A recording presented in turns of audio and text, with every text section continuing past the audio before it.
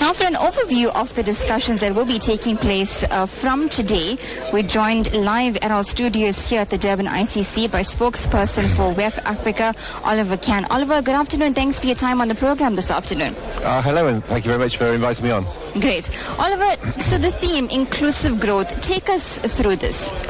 Well, inclusive growth is it's a set of thinking about a new model for economic development. We've been working on this as an institution from our headquarters in Geneva for several years now, but we've been worried about this for a long, long time. We've been worrying about the possibility for globalization to lead to income inequality and wealth inequality since the 1990s, when we first started looking into this.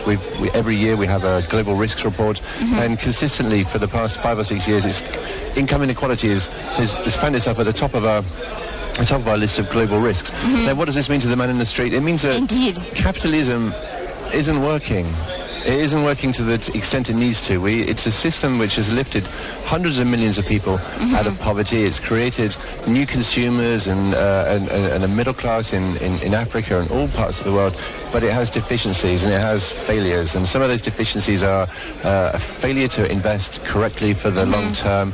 You have abuses such as corruption, which takes away the potential for the system to invest productively and into creative uses that actually generate and create value that can be shared.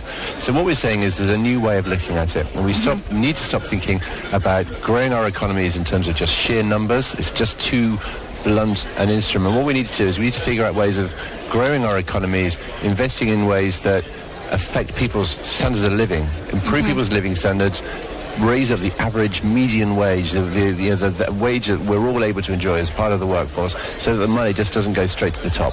Well, growing our economies economically, possibly.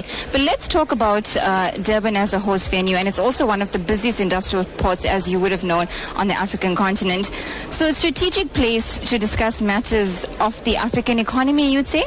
Well, look, South Africa is the number one economy in Africa, and Durban is the number one port in Africa, so it's a very symbolic reason why we're here. Also very, very glad to be in a different city. As you know, South Africa is our Africa home, as it were. We've been coming here for over 10 years, and we've had a strong partnership with Africa for 27 years. It's not the first time we were here. We were here in 2003.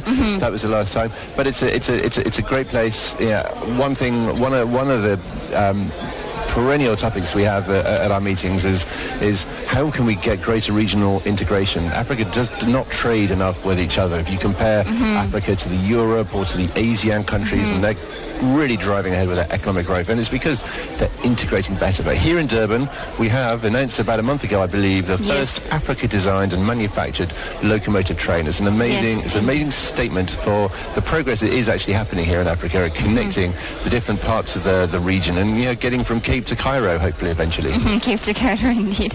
In terms of the delegates attending the conference, we know there's a lot of high-level delegates, from presidents to prime ministers. Has their process in terms of security and logistics been a smooth process? It's always a very smooth process. We're very proud of the leaders that come to our meeting. We're proud of the leaders from government, but we're also proud of the leaders coming to the meeting from other sections. So we're known, of course, for having leaders from business, but we have about a third of the people here will be from neither business nor government. We'll have social entrepreneurs, people who are creating innovative business-like ways of solving social problems, not making profits, but doing it because they want to fill a need in society. We have young people here, global shapers representing all of Africa, but especially the Durban Hub, who've been organising meetings and discussions throughout the whole week this week. Really proud to be working with them as well. So it's a broad church, but we have as many people as we can possibly get, and we make sure that the meeting is available for as many people to see. We're investing in putting cameras into as many rooms as possible, more than ever. And we have a live blog, so encourage all your listeners, everybody out there who's interested in what we're doing. This is their conversation. We really want to have your engagement, your ideas and your suggestions.